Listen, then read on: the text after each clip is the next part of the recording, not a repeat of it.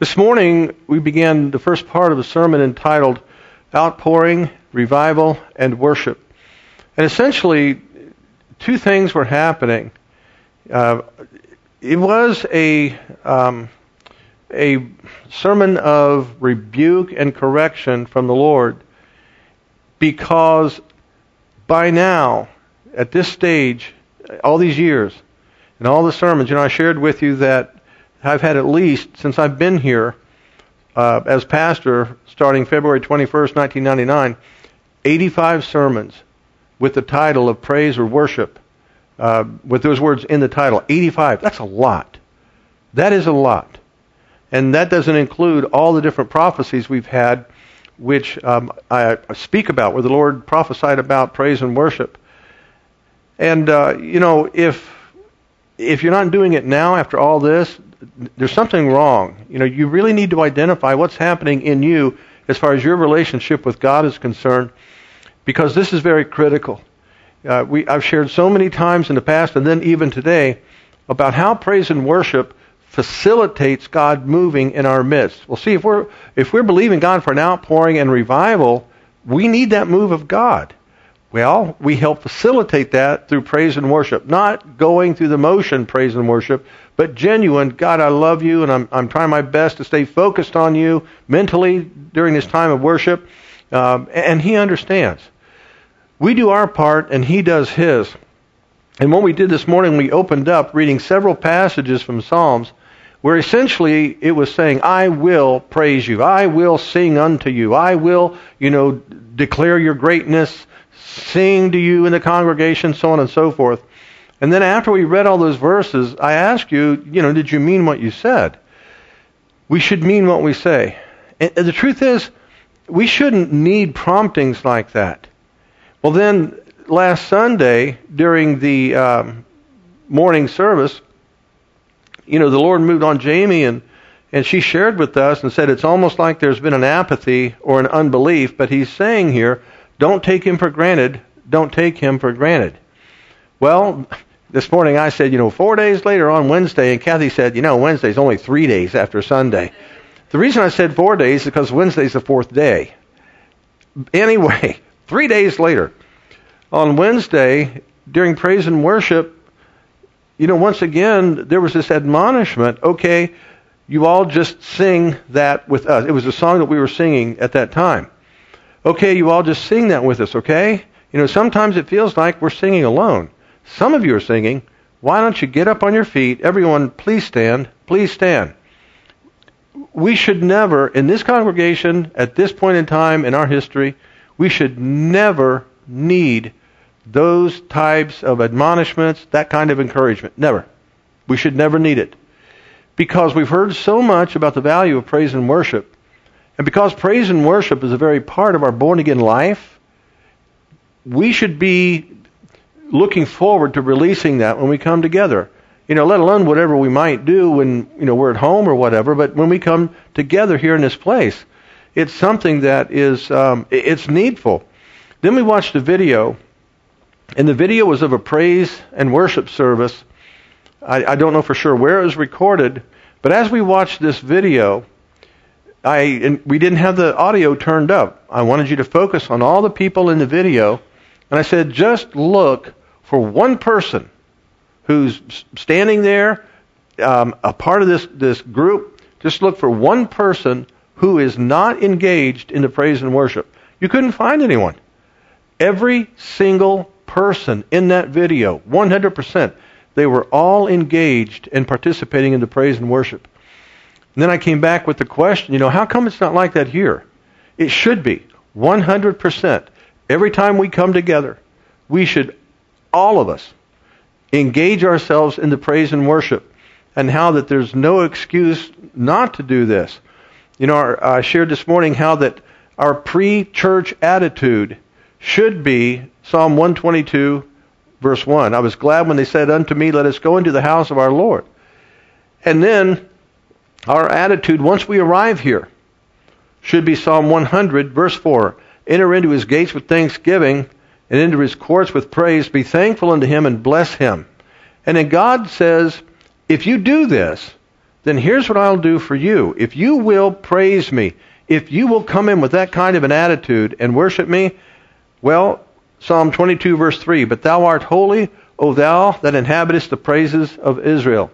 Well, like I shared this morning, if he was going to inhabit the praises of people back then, you know he's going to do that for those who have accepted his Son Jesus Christ as Lord and Savior. If we begin to praise him, he will inhabit the praises. Now, this is not well, we hope he will. God can't lie. So if he says, I will inhabit the praises, I'll be there, then he'll be here. But if we're just giving him lip service and we're not making an effort to really praise him, well, why should we expect any kind of results? But when we enter into this kind of praise and enter into worship, he responds. It like pulls him in. And we look through some other passages of Scripture. For example, Psalm 42. David was talking about how lousy things were in his life, but then he said, why are you cast down, O my soul? Why are you disquieted within me? Yeah, I'm going to praise God. No matter how bad things are, even though my emotions are screaming out, you don't feel like it, you don't want to, why are you wasting your time? He said, no, I'm doing that in spite of what my emotions say. Now, somebody could do that who wasn't even born again. How much more us? We have no excuses. We cannot say, rough day, rough month, rough morning, rough whatever. We can't do that. You just cannot use those things as justification. We talked about how that when we're worshiping God, through our worship, we leave a legacy for the generation behind us. We are training up the next generation as they see us engaging in praise and worship. Even if mom or dad have a terrible voice, they can't stay on pitch or whatever, but the kids see mom and dad making a joyful noise unto God. They see and hear mom and dad praising the Lord, even if mom and dad can't sing very well. They witness this, and that's a part of the training process for the children and for the grandchildren. And in Psalm 50:23, God said, if you offer up your praise, you're glorifying me. Well, what's the opposite of that? If you don't praise me, you're not glorifying me. I mean, seriously, think about it. Here you have a worship service going on, and you're just standing there or sitting there and not doing anything. Do you really think you're glorifying God? Do you really think that you are inviting God to move in your life by just being there? Well, in Psalm 57, verse 7, he talks about, my heart is fixed, and I will praise you. In other words, no matter what is going on, my heart is cemented in place that I am going to praise you. Regardless of the external circumstances, this is what I'm going to do. I'm going to open my mouth, and I'm going to sing praise unto you. And in Psalm 91, verse 14, God said, when you set your love on me, then I move in your life to produce deliverance. So whatever you're dealing with, whatever you feel like you need delivered from, when you begin to offer praise, setting your love on him, through that praise and worship, his presence is there and moves, and you can begin to see deliverance. And this shouldn't be just, well, I tried it last Sunday, but nothing happened. No, this has to be a lifestyle. This has to be, I will enter his courts. When I come before him, I will join with my brothers and sisters in Christ, and I am going to praise God. I'm going to do this. Even if nobody else does, I'm doing this because it's in me. It needs to come out, and I'm going to do it. Praise and worship is not something that we attain to. Praise and worship is something we release. It's in there. So we can't say, well, I'm just kind of waiting around here. No, praise and worship is a result of a conscious decision on the part of the individual, not as a result of the move of the Holy Spirit. And people who say things like, well, I'm just waiting for the Spirit to move, then I'll worship God. No, you're missing the point. You are to worship God whether you feel the Spirit moving or not. It's not about what you feel. It's about who you are, who he is, and who you become in him. And every single person should be worshiping God as though he or she is a worship leader. Every one of you. All of us, we should be worshiping God as though we're the worship leader. Granted, that means we're not going to have the microphone and so forth. You know that.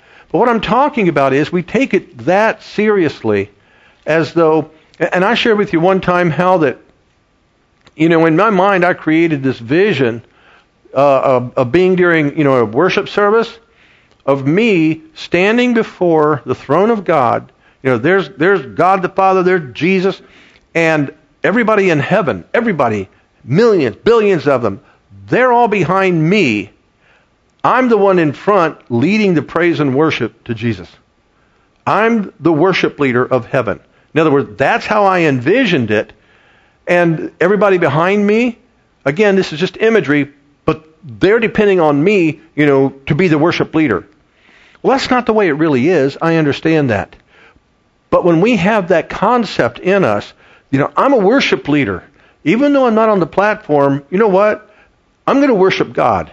And if that helps other people around me to worship God, hallelujah. Glory to God. That's what I'm going to do. And I shared there at the end how that there is no greater instrument than our voice. Our vocal cords are like the strings on a guitar or a piano.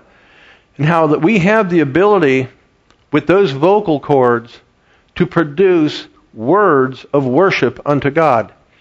That you are a maestro. You are the greatest musician on earth, because no musician can play any instrument better than what you can play yours. And that's how we open up unto the Lord. And then at the end I shared with you a document, almost 8 pages, a little over 7.5 pages, of references to praise and worship from the book of Psalms. And I said, if you need additional encouragement, here it is. And there are some still up here. If you didn't get one, take one. Because as you read through this is God speaking to us, letting us know how important praise and worship is, why we should do it, how He responds, what happens.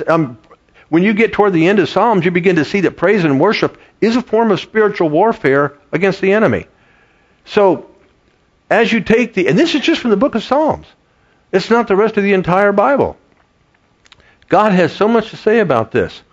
Well, to pick that up, where we left off this morning, turn over to Isaiah chapter 12. Isaiah chapter 12. Now, in Isaiah chapter 12, let me give you a little lead in to this chapter. It's a very short chapter. Isaiah chapter 11, it starts out and says, "There shall come forth a rod out of the stem of Jesse, and a branch shall grow out of his roots, and the Spirit of the Lord shall rest upon him." And it goes on and on. It's talking about Jesus is coming. It's a prophecy about the coming Messiah. That's Isaiah chapter 11. Isaiah chapter 12 is after he has come. And look here, in chapter 12, verse 1, it says, "And in that day," what day? The day that he has come, the day that the Savior has arrived, the day that Jesus has come to be our Redeemer, so on and so forth. Look at this. "And in that day thou shalt say, O Lord, I will praise thee. Though thou wast angry with me, thine anger is turned away, and thou comfortest me. Behold, God is my salvation. I will trust and not be afraid, for the Lord Jehovah is my strength and my song." He is the theme of my song when I'm praising and worshiping Him. "He also is become my salvation. Therefore with joy shall you draw water out of the wells of salvation. And in that day you shall say, Praise the Lord.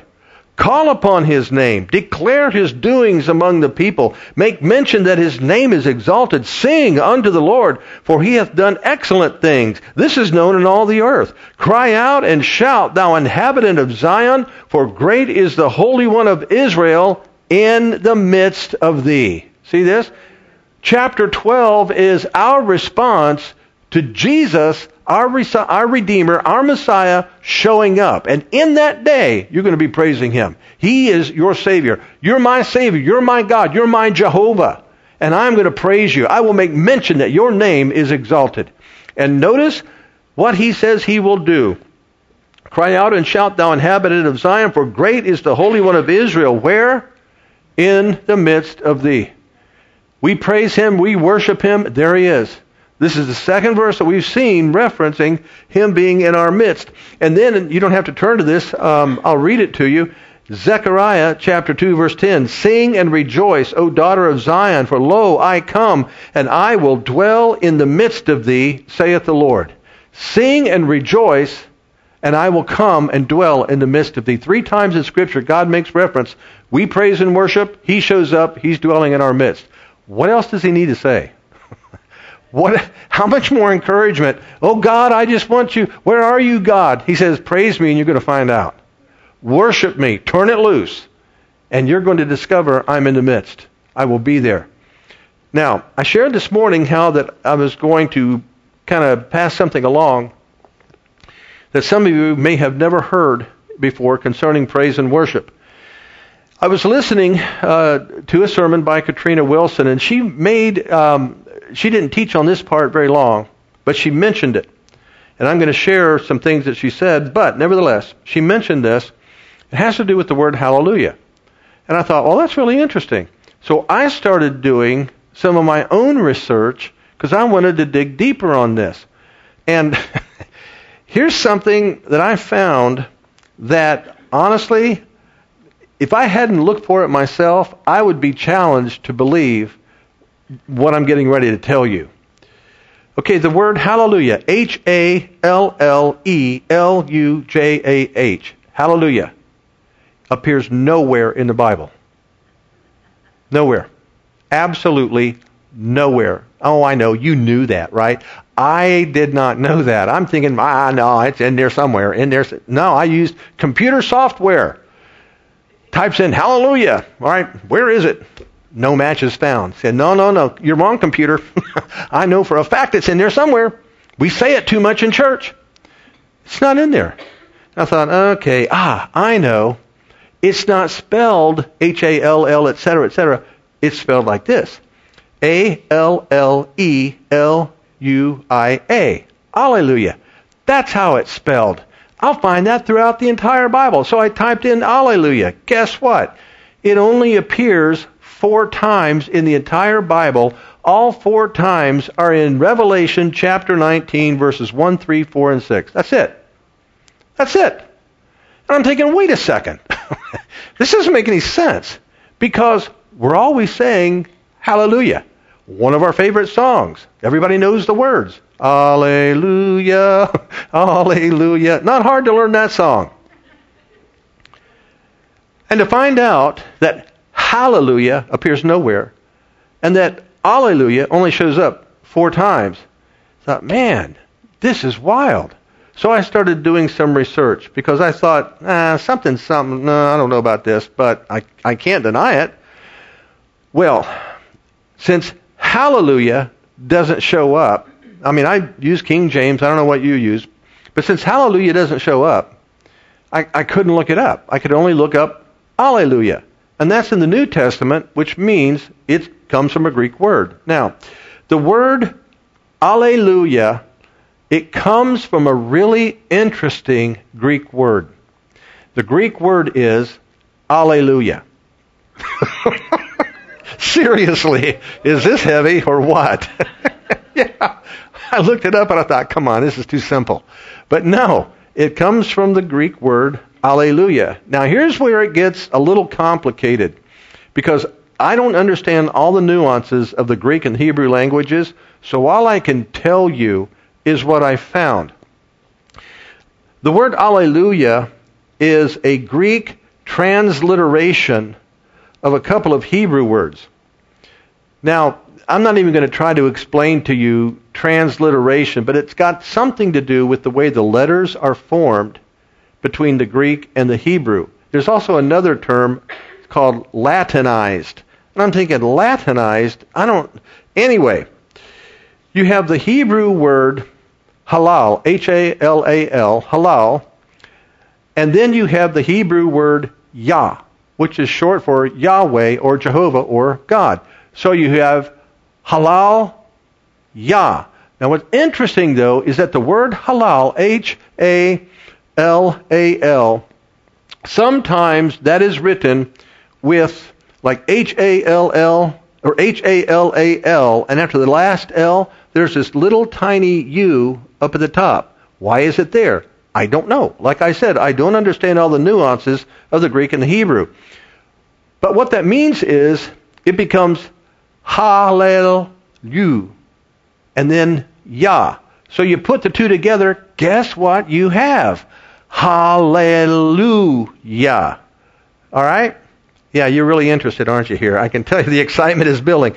No, but see, it's really important because that phrase, Hallelujah, appears numerous times in the Old Testament. And I'm going to give you the references. You can look them up later. So, Hallelujah, it literally means praise Jehovah or praise God. And you can find it in Psalm 104, verse 35, 106, verses 1 and 48, 111, verse 1, 112, verse 1, 113, verses 1 and 9, 115, verse 18, 116, verse 19, 117, verse 1 and 2, 135, verse 1 and 21, 146, verses 1 and 10, 147, verses 1 and 20, 148, verses 1 and 14, 149, verses 1 and 9, and 150, verses 1 and 6. Now, what's interesting to me in all of this, and what I was researching, is that in these chapters where it appears twice, almost every single time it appears in the first verse and in the last verse, and it's translated as praise ye the Lord. Now there's something about, and again it goes back to my lack of understanding concerning some of the Hebrew, but there's something about when it's included at the beginning and included at the end, it represents a type of emphasis on doing this and what is being said. So in other words, it starts out, praise ye the Lord, or hallelujah in the first verse, and then it ends in the last verse with hallelujah. So to the Jews who understood this language, this was very, very important. They saw this, or they understood the value of it more so than what we do. But in Psalm 150, the very last psalm, it appears in the very first verse, praise ye the Lord. But then in verse 6, the last verse of Psalm 150, it appears twice. Praise ye the Lord, praise ye the Lord. Hallelujah, hallelujah. Now, what I do understand is that when, in the Hebrew, when a word is repeated twice, like right in a row, that is a super emphasis to do something. So at the end of Psalm 150, and this is so amazing to me, we go through all the book of Psalms and everything that is in there, and then at the very end, the very last chapter, the very last verse, God says, hallelujah, hallelujah. Praise ye the Lord, praise ye the Lord. He's saying, look, after everything I've told you in this entire book of Psalms, let me sum it up like this. Praise ye the Lord. Hallelujah. Hallelujah. So every time that you see that phrase, praise ye the Lord, there in the book of Psalms, you can actually substitute the word hallelujah, and you're not going to be wrong. Now, when Katrina was teaching on this, and I'm just going to share with you what she was talking about. In John chapter, we've read 3 verses where God says that He inhabits our praises. Now, the Bible, in 1 John chapter 1, verse 5, it states that God is light, and in Him is no darkness at all. So then when I am praising God, and I'm hallelujah, glory to God, worshiping Him, and He says, I inhabit your praises, then what that means is, when He shows up, His light shows up. His glory shows up. You understand that? Now, when His light shows up, it dispels darkness. So in other words, when we begin singing, or just simply saying, hallelujah, in our praise and worship, God begins inhabiting the praises. His light, which is a part of who He is, begins inhabiting, and literally what we could be saying is this: hallelujah, or in other words, light be, darkness flee. Now that may sound a little trite to you, but when God says, I inhabit your praises, and he ends the book of Psalms with praise ye the Lord, or hallelujah, hallelujah, what he's trying to say is, if you will hallelujah me, then I will lighten you. The entrance of his presence brings light. So I begin to praise him, and I begin declaring, hallelujah, hallelujah. As I'm standing here teaching this, it's possible some people hearing it, it's like, yeah, okay, well, whatever. But it's not a yeah, okay, whatever with God. God is trying to get across to us a principle that allows him to engage with us on a very personal level. He's giving us a key to enter into his presence and to experience his presence in a greater way. I want you to listen to this story that Katrina shared.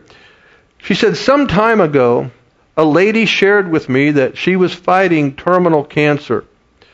She heard this meaning, talking about the teaching on hallelujah. She heard this meaning and began to say, hallelujah, light be, cancer flee. She did this consistently, and she began to get stronger.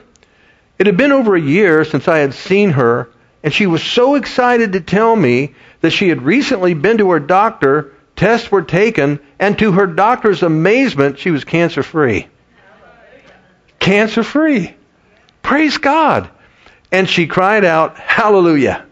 When you understand this meaning, you can say this powerful praise word in any situation, such as, hallelujah, light be, depression flee. Hallelujah, light be, whatever is contrary to who you are in Christ, and whatever is contrary to what God has established in his word. When you say hallelujah, it is an invitation for God to show up, to bring his glory, to bring his light. And because of our authority here on this earth, we literally can say, hallelujah, light be, and whatever, flee. Go. Leave. Be gone. A lot of Christians would hear this and think, well, that just sounds crazy. You know what? I'd rather sound crazy shouting, hallelujah, light be, sickness flee. Light be, depression flee. I'd rather sound stupid doing that than sitting around complaining and bellyaching about everything that I don't like in life. Hallelujah.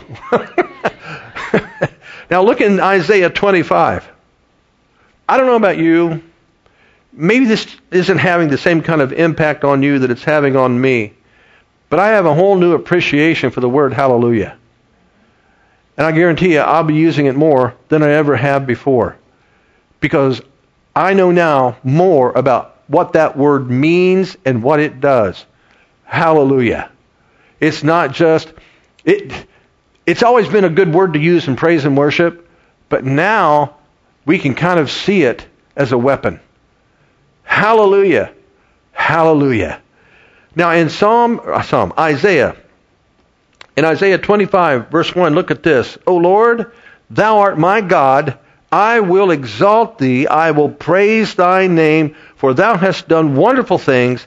Thy counsels of old are faithfulness and true. I'm going to praise you, God, because you've done wonderful things. I'm going to open my mouth and praise you because you've done wonderful things. You say, well, what wonderful things has he done? Are you born again? Okay, that's the greatest wonderful thing that he's ever done for you. But look, I mean, there's so much that God does for us, we just miss it. We just kind of pass it on by. But God has done wonderful things. He is faithful to us in a way that we're not faithful to him. And so Isaiah is saying, Lord, I'm going to praise you. Now, let me kind of pass this along to you. Isaiah prophesied during a time when some of his prophecies weren't greatly appreciated. There was a lot of apostasy going on in Israel. So he's declaring the word of God. And there were some people, they just, can we kill this guy? Because we don't like him confronting us with our sin. So let's just shut him up. Well, here he is. He's saying, Lord, you are my God, and I will exalt you, and I will praise your name. You have done wonderful things. In the midst of all this persecution, guess what? You've done wonderful things, and I'm going to praise you. Look in Isaiah 38. Isaiah chapter 38. And take a look at verse Just go to verse 18. This is neat. For the grave cannot praise thee. Death cannot celebrate thee. They that go down into the pit cannot hope for thy truth. The living, he shall praise thee, as I do this day. The Father to the children shall make known thy truth. Are you alive? But the answer is yes. You're the living. And he says, the living shall praise you.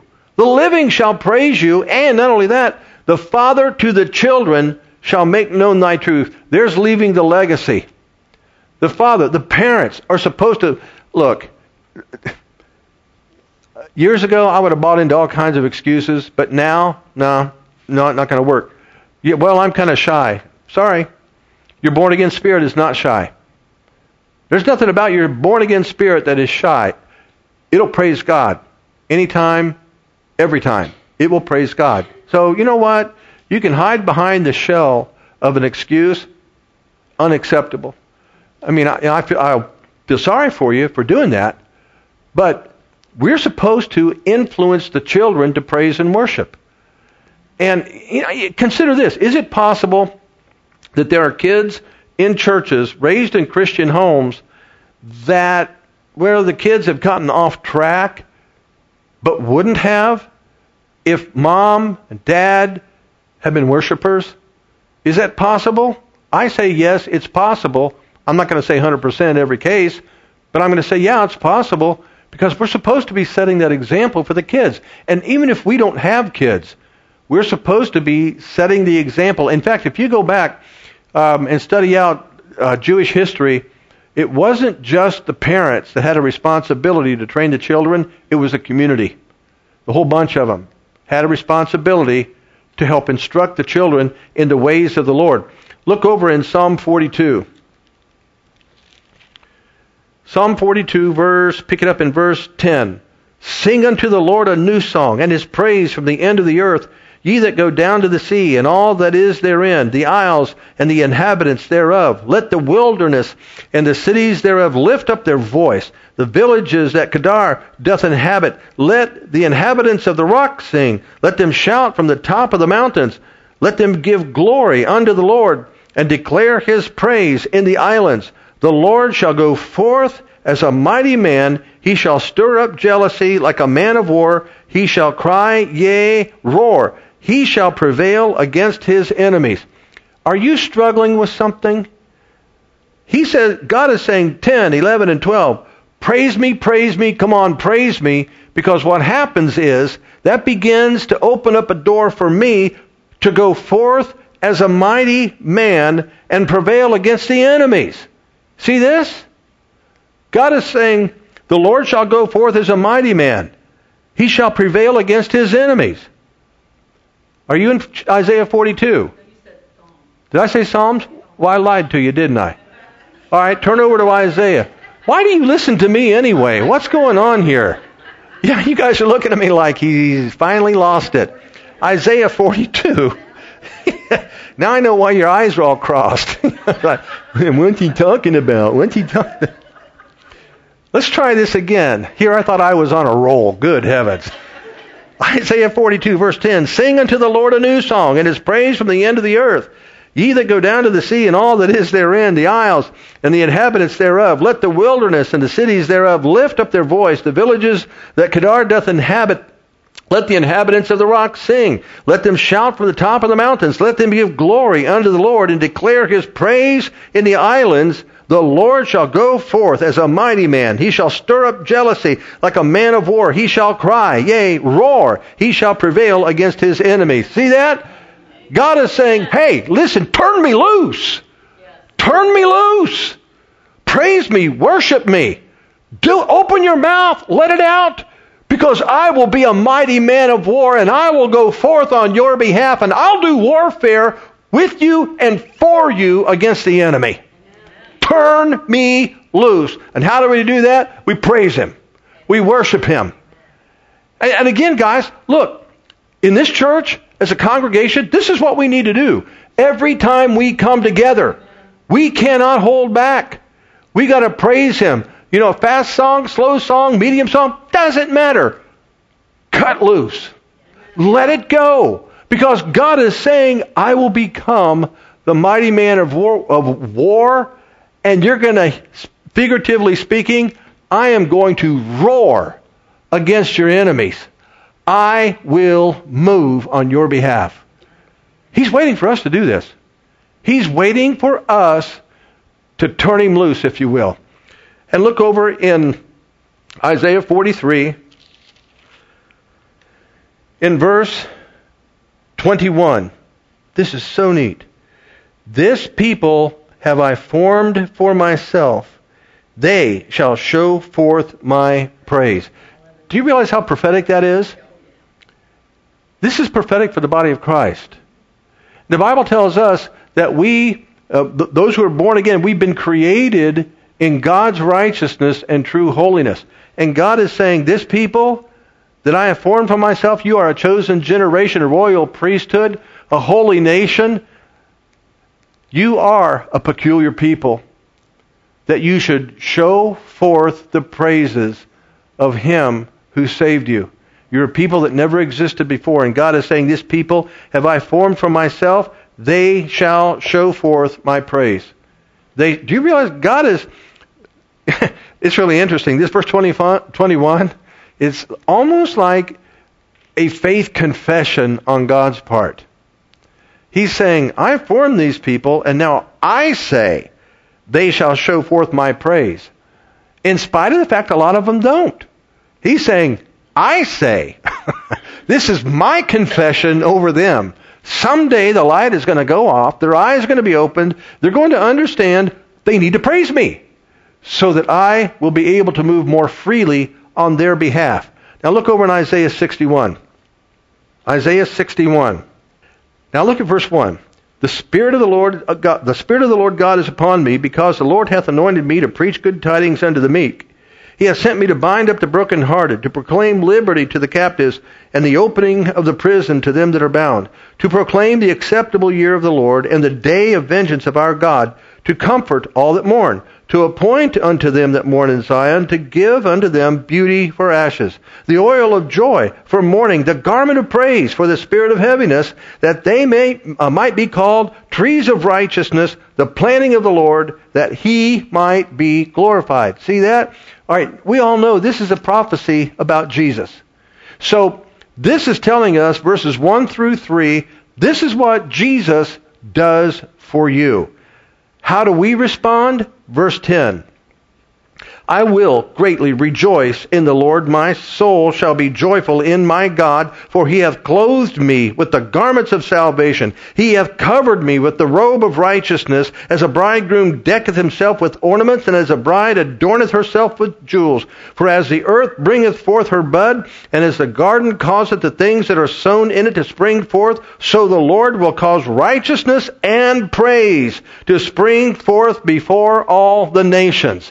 So God, verses 1 through 3, He's saying, this is what I'm going to do for you through my Son, Jesus Christ. And then we turn around, verses 10 and 11, and we say, I am so grateful for what you've done. This is, yes, I know you have done this for me. You've redeemed me. You set me free, etc., and so forth. And so you know what I'm going to do? In the same way that the earth produces plants, I'm going to produce praise and worship unto your glory. I am going to be that planting of the Lord, and the fruit that comes forth from me is going to be praise and worship, which is exactly what we see in the New Testament, where it talks about offering up the sacrifice of praise, the fruit of our lips, which is the thing that we're supposed to do before Almighty God.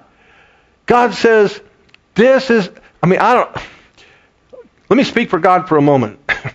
How much more do I have to say? How much more do I have to put in my word? Well, we're not going to get any more word. Think about it. How much more does He have to say about we should do this, we ought to do this, we're supposed to do this, He expects us to do this, He confesses we're going to do this, and He says, if you do, you're going to see a whole lot of stuff in your life dealt with. You're going to see a lot of problems dealt with. You're going to get answers to a lot of questions. But you've got to do this. And not only that, but I'm going to show up in your midst. And I'm going to begin to move. Now, I'm not saying that every time we come together and praise God, there's going to be a Shekinah glory cloud hang down from the ceiling. I'm not saying that. But what I'm saying is He will move according to His will for that service. But we've got to do our part. We've got to praise Him. We've got to worship Him. We've got to glorify Him. I'm hoping that from this day forward, okay, let me share what's happened in the past. I've taught on praise and worship, and people get kind of excited, get motivated. And for a period of time afterward, the folks come in and say, yeah, hallelujah, praise you, Jesus, praise you, Jesus. But then it's kind of like it starts settling down. And people start backing off again. Okay, I'm hoping it doesn't happen. I'm hoping that finally, after, this would be sermons 86 and 87, I'm hoping that from this point on, when we come in here, we'll enter His courts with this praise and the thanksgiving. We'll come before Him with worship no matter what we're feeling, no matter what we're doing, no matter what we're going through. God's the answer. God's glory will be here. I'm going to have an experience with God no matter what I'm going through. I'm going to do this because I know what God has said about praise and worship.